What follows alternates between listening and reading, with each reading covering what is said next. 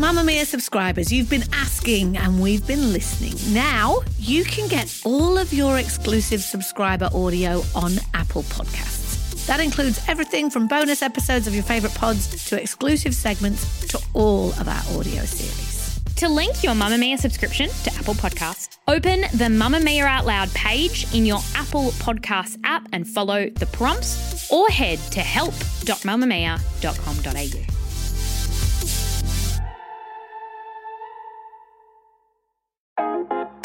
Hello everyone, my name is Flex. I am a TV presenter, a professional opinion haver, and this is my Lady Startup story.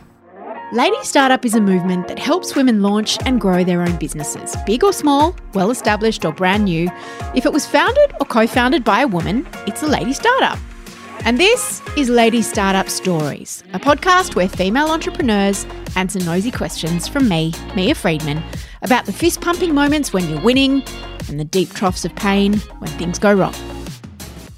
How do you go from being a person to being a brand?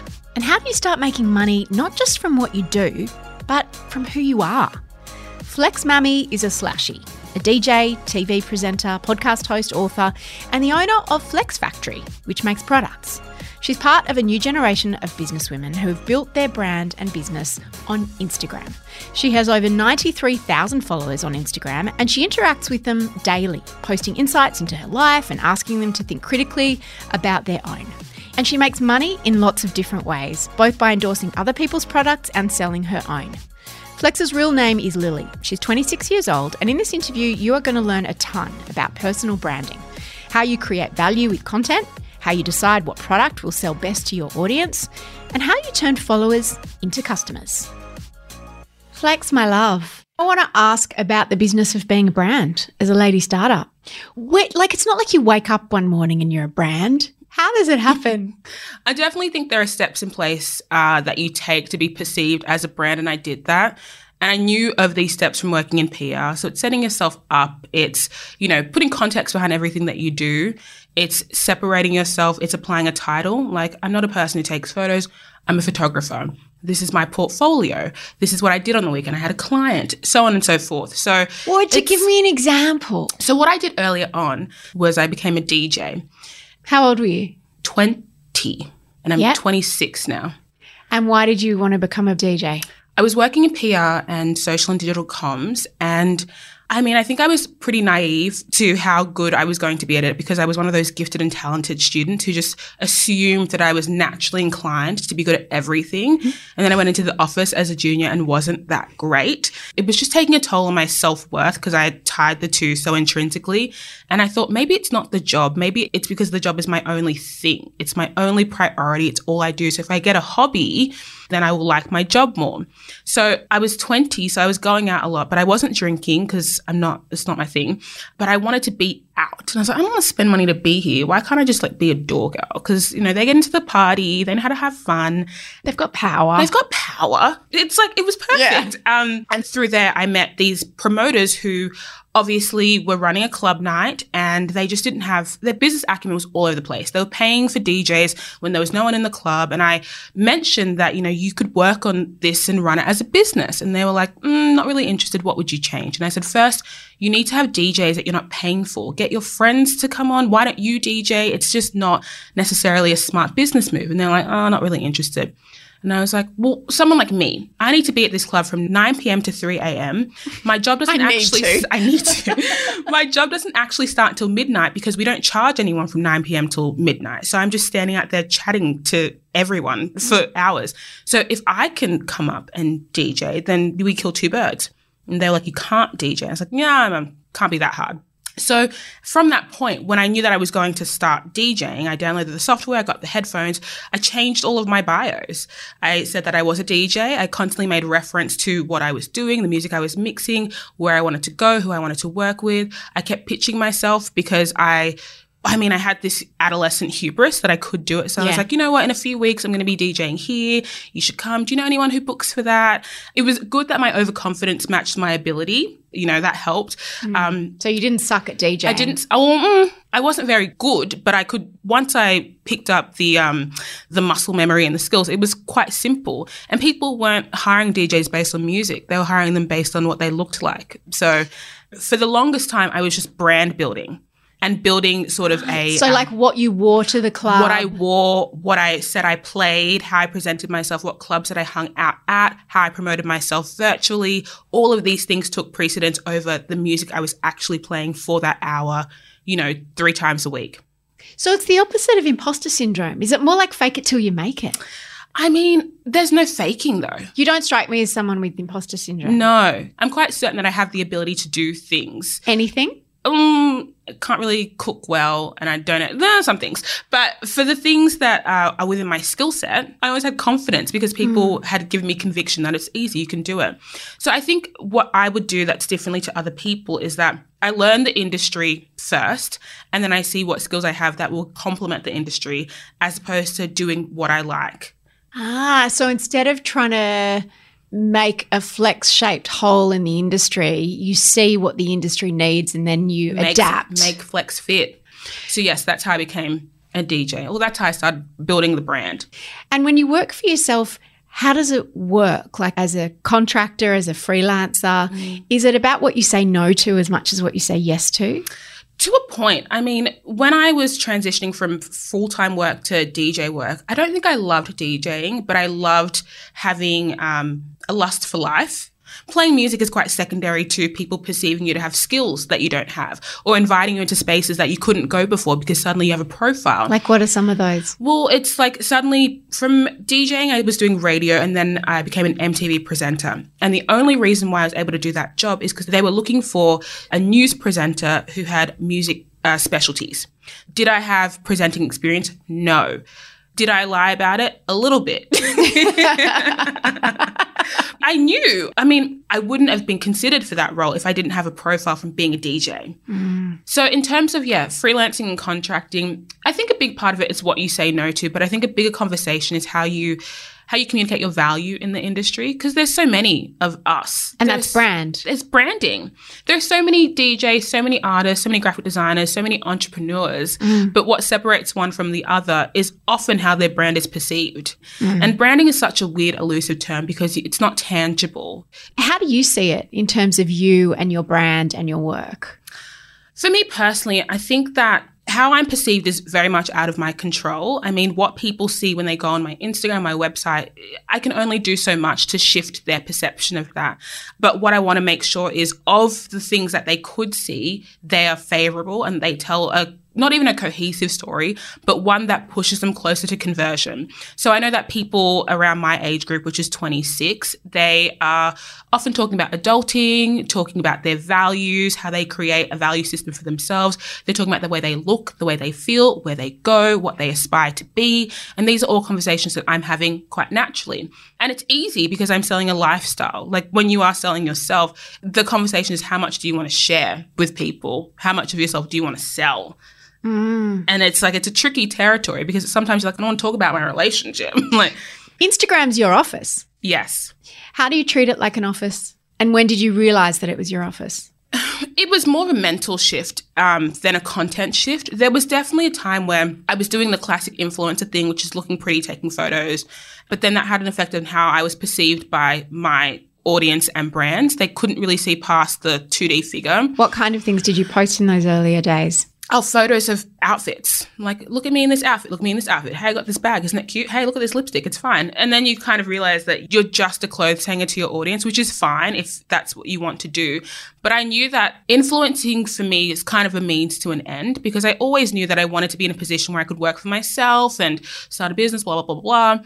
But influencing gave me such a head start. I found the hardest thing with any of my business ideas as a young person was not having an audience to speak to. And suddenly you've got an audience right here who wants to support you in any way that they actually can. And so, overnight you're like, oh, I've got 80,000 people who I can just speak to. And even if 1% of them want to buy what I'm selling or invest in my idea, that's a lot of people. And so when I made the transition to humanizing or personifying myself, I was like, what does this look like on an app? Like, how much do I need to share for people to get it? And it's minor stuff. It's actually like removing the smoke and mirrors and just being like, oh, hey, like, I didn't even think you know my real name. Sorry, it's Lillian. And then from there, I don't even think you know what I like to eat or where I go, what I do. How much thought do you have to put into curating what you put up? Very little. I honestly think that people like to overcomplicate the job because you're defensive of people telling you that it's not important. So you're like, no, I do heaps of stuff. I have to plan, I have to set up the lighting. And it doesn't matter because nobody's liking based on how much effort you put into a post. It's how much they resonate with it. And you'll notice people can resonate with a photo of you with no makeup talking about, endo, probably more than they'll resonate with you in a full face, beautiful lighting, talking about your amazing weekend at the gala. It's all contextual. It doesn't require that much thought, but I think what becomes tricky is when you start asking yourself, why am I posting? If I'm going to look at my audience as almost like a sales tool in some way, then I want to make sure that I'm providing value. So when it comes time for me to extract value, then it feels fair. Because you've seen it, influencers just like post them, don't engage with their audience, post their faces, don't engage with their audience. And then like, hey, I've got a brand and nobody wants to buy anything because up until that point, you've only been extracting value through likes and comments and compliments. But what have you been giving back? So I think the hardest thing for me is like, okay, what can I give my audience? It's not extracting too much from me. That's such a brilliant way to explain it because, when I worked in magazines, we would always have a ratio of how many editorial pages we would have to how many advertising pages. And I look at some influencers and personal brands and it is just campaign after campaign after campaign after branded after SponCon after SponCon. And I always feel that that's just crazy because as you say, you're not adding value. You're not adding value. It's the least I could do. I mean, I think I'm in a different position because I'm utilizing influencership as a means to not even an end, but a destination. What is that destination? So a destination is full entrepreneurship and to get to a point where I can build and make money and not have to commodify myself. Because it gets tricky when you're like, I've got to like share more of myself. I've got to give you my insight, my opinion, your advice, all these things that feel so secondary to just creating a product, doing the branding and marketing and letting it live. Being a little bit more, not even behind the scenes, but not being so tied to individuals and their opinions and having to placate and all these things. It's a job in itself. It's 3 jobs in itself and it's not really my priority.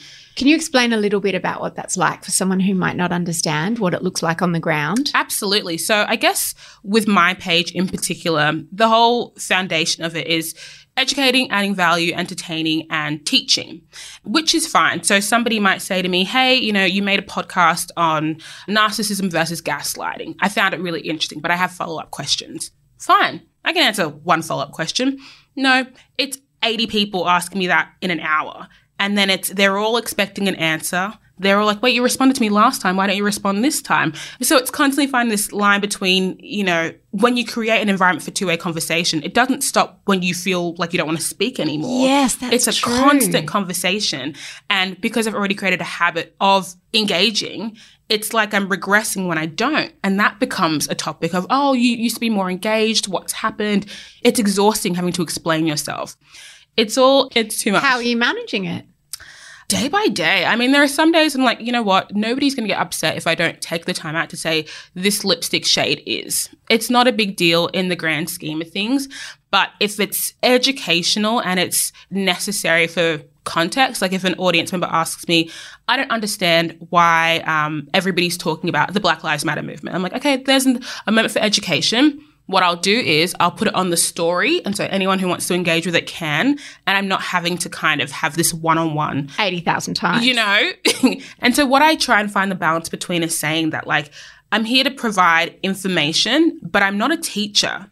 I don't have to be here making sure that you know the A curves that way and 1 + 1 questions. is 2. It's not it. I'm going to provide as much context as you can. And in the same way I learned, which is using Google, you should do the same thing. And I also understand my duty of care and the legal ramifications of giving bad advice or bad information. People always wonder why I don't give advice anymore. I'm like, you don't, huh? No, I'm not giving you advice. I don't need to. It's dangerous. And the stakes are so low for you asking, but they're so high for me giving and not having all the context. It's things that you have to do because my audience isn't necessarily regarding me as a brand. I'm just a person on the internet with a following, you know, whereas I'm like, oh, I'm a brand, but then I'm a business. I'm a person. But all these roles that need to be done and done well for the train to keep moving. Move by Mamamia is the exercise app for anybody, anywhere. And in case you missed it, we dropped a brand new stretching collection that can be used to improve mobility and bookend your favourite sweat sessions. Mamamia subscribers get unlimited access to Move, and we drop new workouts every single week. If you're on the hunt for movement that makes you feel good, head to move.mamamia.com.au and use the code MOVE10 to get $10 off a yearly subscription. How did you develop the idea of reflex cards? Two-pronged. And can you explain what they are? Yes. So Reflex is my range of conversation cards that encourage self-development and critical thinking. And the reason why I made them is two-pronged. First is because in my podcast, Bobo and Flex, we have a lot of what people would call like smart conversations, right? And so people would ask us, you know, how can we replicate these conversations in our own spaces? How do we think more critically or deeply about what we feel and why we feel it? What questions should we ask ourselves and others? And I was like, okay, I would DM you questions. Here are 10. Give that a go. Here are 10. Give that a go. And then when the 10 are used up, hey, Flex, could I get some more questions? I'd be like, oh, no, like I don't have any more. Yeah, but last time you just like, can you just think of some and let me know? I've got a date in a couple of hours. And so when that was happening, I thought, okay, perhaps I could just put some questions in a PDF. But I was in that stage where I'm like, hey, my following is building and I know what my destination is and it's not having these interactions. So why can't I test this theory of if I provide value and ask people to invest in the value I'm providing, what would that look like? And it went quite well because suddenly we all know consumer psychology. You know, everyone's like, well, you've made it now. And if these are questions you pay for, then they must be of better value than ones you give us for free, right? Yeah. And they are because I sat there, I thought about it, I conceptualized it. It's all amazing. But it was definitely, out of a need for people to stop coming to me for questions and answers, but also trialing what it'd be like to start a business that was product-based and not necessarily like me selling myself, even though what did you learn from it and what would you do differently? What I learned from it, number one, is that people will buy anything if you're creating a solution to a problem. You know, that's very simply put. And at the time, I wasn't looking at this like, oh, the problem is people don't know how to have deep conversations. Here's a solution. But I knew I was providing value. And I think most businesses just create what they like and hope that people were going to like it in return. And they do sometimes, but often they don't. Another thing is start as you intend to finish. I know a lot of people want to cut corners and be like, I won't really buy the domain. I'll just have the .big cartel, you know, or like the .squarespace. Or, you know, like I won't really get packaging. I'll just like chuck it in an Ozpost bag and like see how we go. We'll see if people like it. But all of these things now influence whether people even buy from you again or at all. And the third thing was actually be a lot more cognizant of what you're charging for the value that you're giving. How do you decide? In the initial stages, I used to measure myself against corporations. Oh, ASOS is charging, you know, $30 for a board game. Therefore, I should charge $30 for a board game. It's like, well, no, ASOS is buying, you know, 100,000 units. So their cost per board game is very small and you're buying 200, 500. So yours is much higher. So thinking realistically, like, you know, how special is this? Can people get this anywhere else? Like, is it really that special? What would I actually pay for it? And how important is sales to me in this stage? Because earlier when I was building a brand, I priced the cards at so low I wasn't making any money. Because I was like, how much did you price them at first? Initially, they were $10 because I was like, only because it wasn't meant to be a business initially. I was like, but that also would make me think that they'd be shit. Exactly. Right? So that's the danger of pricing too low. Exactly. So I was like, $10, it doesn't matter. Like I make no money, but I'm just putting it out into the world. I'm trying to shift my audience's perception of me. So it's like, oh, you're an influencer, but you now make product. So what does that make you in our eyes? Right? But what I didn't realize is that pricing it at $10 doesn't make it seem aspirational, doesn't make it seem important or interesting. And like, if you look at the quality of the cards, Like, I was losing money pricing it at that point, but I wasn't thinking critically about the bigger picture. It's tricky to up your price after you've already set it so low. And so you have to kind of create magic around the experience to make it worthwhile. So suddenly, like... It's like, I'll come to your house. And yes. So suddenly, like, the box has to be not craft brown. It needs to be in color. And suddenly you need to put, like, something in the box so it looks like you're adding value. Like a lolly or a Tim Tam. Like a lolly, a Tim Tam, But then it's a lot more expensive to produce. Exactly. Working backwards is never easy. So starting as you intend to finish and saying, I'm going to price it at $30. And if this is a barrier to entry, I'm going to spend more time figuring out what would make this seem like something worth spending your money on versus trying to like jump hoops. A lot of women struggle with being in the public eye, even as an owner of a business, in terms of feedback. Do you have a way of sorting the feedback that you take on board and not taking on feedback that's destructive?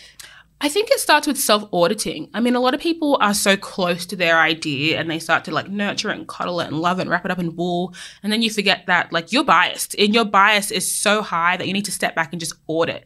If you use even like 10% of critical thinking, you can pick apart what you do. Like the website isn't that good and like packaging isn't that great. And like, oh, I know I should have changed that copy, but it's printed now. And so with that in mind, put it all down, and when you can afford to make those changes, when you run out of packaging, change them before you reach out for constructive criticism, because you know deep down.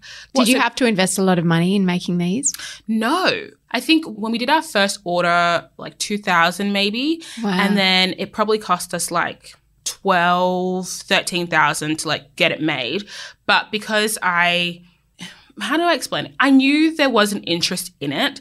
So it wasn't as I was spending 12,000 to not make any money. I was spending 12,000 to make, 2 times, 3 times that. So unless no one bought them. Absolutely. So it was a risk. It was a risk, but to me it was a moderate risk, because 12,000 to know if your idea is or isn't going to work is fine by me. And you had income coming in from other places. Exactly. So you knew you could make that back if it went tits up. And I think what I needed to do was kind of just take a leap and do it as it needed to be done. So like get the right packaging, get the right printer, How did you find all those contacts? Let's start with a designer. Like I'm surrounded by creative people because of the industry. So I went to a friend of mine who I knew could design, because I didn't have a vision for what it looked like. I knew that I had my own creative sensibilities, but just thought, if I was giving you this idea, make it look cute based on how you perceive me. We went with it. We've changed it 1,000 times since then, but to start, it was good enough. And then to find a printer, I typed in digital printing, Sydney, and emailed the first 10 people and just started price matching and being like, what are you actually offering? The trickiest thing with the card game is that the cards needed to be collated, and I wasn't going to do that. So it was like, if someone could print the cards, cut the cards, put them in cello glaze, collate them, print the box, make the box, send it to me, that is what I'm looking for. I don't want someone to just print the box. So that was the hardest conversation to have. And then to find... And you did that with all the digital printers that you were speaking to? Absolutely. Because for me, it was tricky to be like, we're going to go here to fold them. We're going to because I wouldn't have even known to ask those questions and that there were those steps involved. But because we had done it ourselves initially, me being me and a friend, we were like, gosh, like we got a good deal on printing, but us sitting here and like putting like 50 cards in the right order and then packaging, making the box, sealing it. It was insane. Yeah. So with that in mind, we're like, okay, we've got to think more strategically. We've got to incorporate that into the process. Absolutely. And suddenly it's worthwhile. What products are coming up? Oh, a ton of stuff. We're doing rugs. I just sent heaps of rug samples off. It's going to be so cool. We're doing homewares, art, little cute coasters, more games, of course. Like the card games are my pride and joy. How did you decide those categories? Oh, by making stuff I like. Yeah. Initially, I said that, when you don't have an audience, making stuff that you like and that you would buy can be a deterrent because you aren't your audience. But I'm at the point where I am my audience. And so I already have 100,000 people who want what I want. I want your and rugs. Who like what I like. I like your rugs. Yeah. So it's super beneficial. In the 90s, it used to be all about big brands like Target and Kmart approaching the influences of those times like Michelle Bridges and Deborah Hutton and Danny Minogue, and sort of creating these big lifestyle ranges, as they were called, around them. Is that still the dream, or has it shifted and now you want to own it? Oh, I definitely want to own it. But I think for me, there's a separation between Flex, the brand, and then Flex Factory that houses Reflex. They're two different conversations. I think what I've known from working in influencer territory is that the deal is never that good. For what you're giving up and what they're extracting, it's never that fair. And so if I was to give up an idea, it would only be if I didn't have the supply chain or the resources or the capital to do it myself. And, you know, with a little like smart marketing, you can make money. You know, it might not be the way you want to make it or intend to, but you can make money. All right, 5 quick questions. Love it. What app or software is the most useful to you in running any aspect of your business? Klaviyo. It's an automated With a C? with a K. Glad I checked. Klaviyo. Oh, I never would have spelled it that way, yeah. It's an automated software that kind of automates all your customer interactions to build, retain, and maintain loyalty. So that's as simple as... For an e-commerce business. For an e-commerce business, yeah. But you could do it for your retail business, your like bricks and mortar.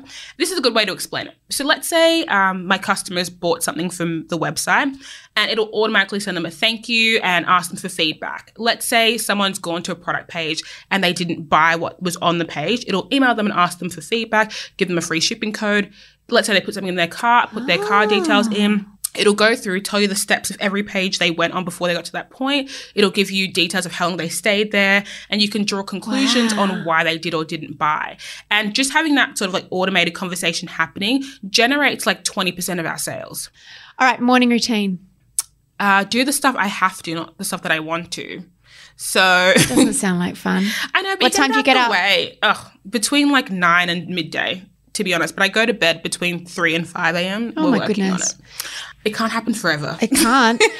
So you get up, then what do you do when you get up? Do what I have to, not what I want to. So I check the account. I double check our shipping and fulfiller and be like, hey, like what orders have gone through, what haven't. I check customer service emails, just all that stuff that's like boring. Do you do that from bed or do you like go into a different part of your house? Bed. Yeah, right. Being a freelancer, I haven't really maintained any like positive ways of working. I'm like, we'll do it from bed. Conference call from bed. Pajamas on, like t-shirt on, pants off.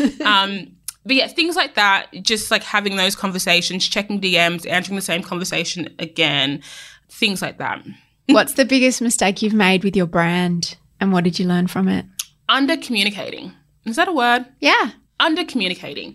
As I mentioned before, I was walking to a lot of these environments, trusting the professionals. And so really being loose in the way I was communicating because I thought they would like fill in the gaps with the best. If I said that I needed cards printed on good card stock, I would assume they would give me good cards. So not being specific enough in what you wanted. Yeah, and just leaving a lot of room for error and gaps because I just thought it was like a loose process. How hard could it be to get someone to make a sticker as you wanted? Really hard, apparently. So I think I was under-communicating, leaving a lot of room for error, and then having to fix.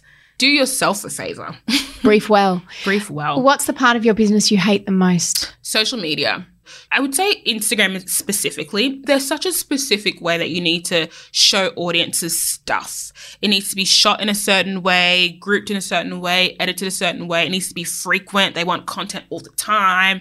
I often think that social media is just like a cesspool of just stuff. And a lot of it doesn't need to be there. But if you don't post, you're penalized and your stuff isn't shown. So it's like you're feeding this beast tirelessly, not for no reason, but in terms of like the input versus the output that you receive from that activity, social media is like very low. Like you put it, you break your back and then you don't get what you expected from it. Whereas I know if I break my back in digital ads, there's a return there. Break my back in product development, there's a return there. Social media, it just feels like, yeah, I mean, I saw it, didn't want to like it, didn't really feel like it. What part of your business do you love the most? Product development. So much fun. Just like thinking of an idea and then getting it actually made, insane. Because that process seems so mysterious for someone who doesn't make products. You know, like where do you go to get a custom plate made?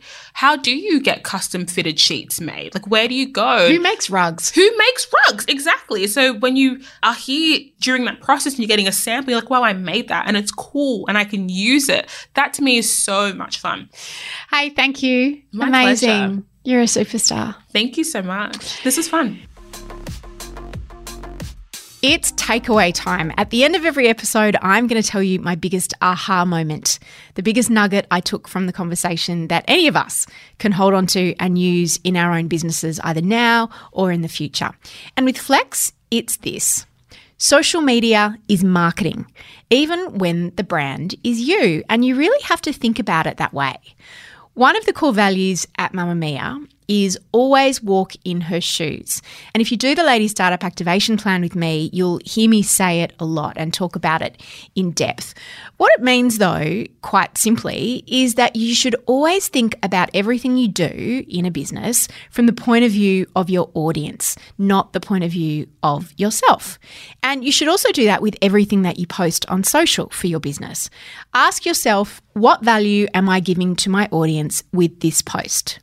And with influencers, you might have noticed that there are some who just post sponsored stuff or stuff where they're hard selling.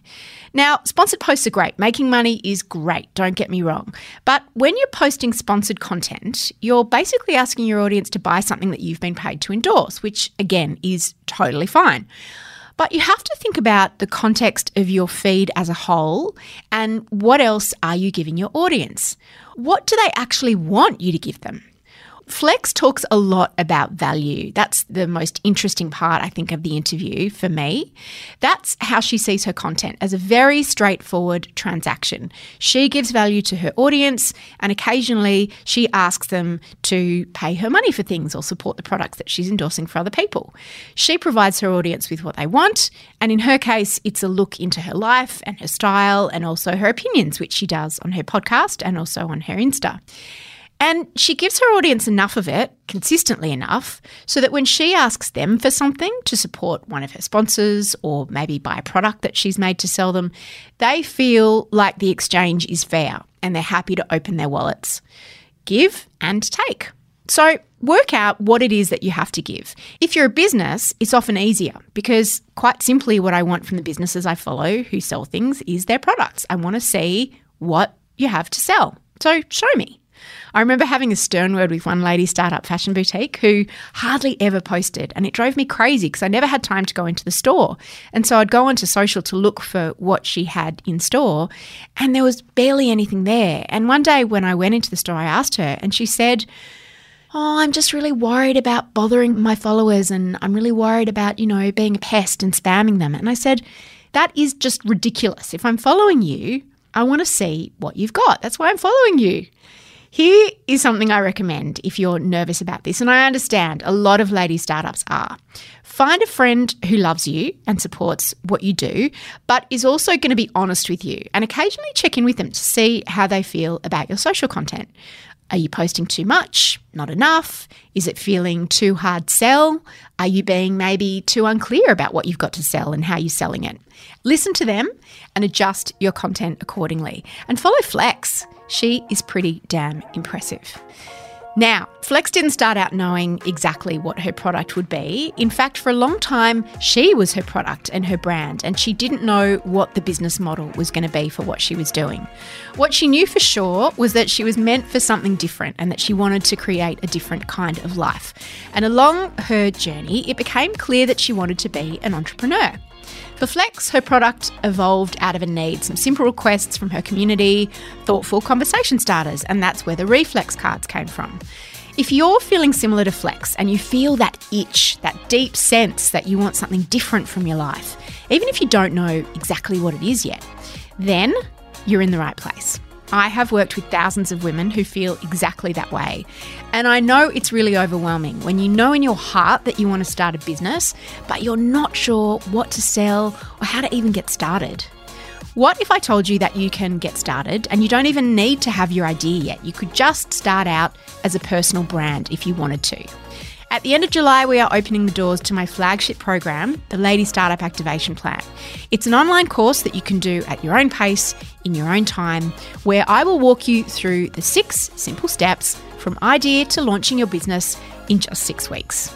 Head to ladystartup.com or follow the link in the show notes to learn more, and hopefully I'll see you on the inside.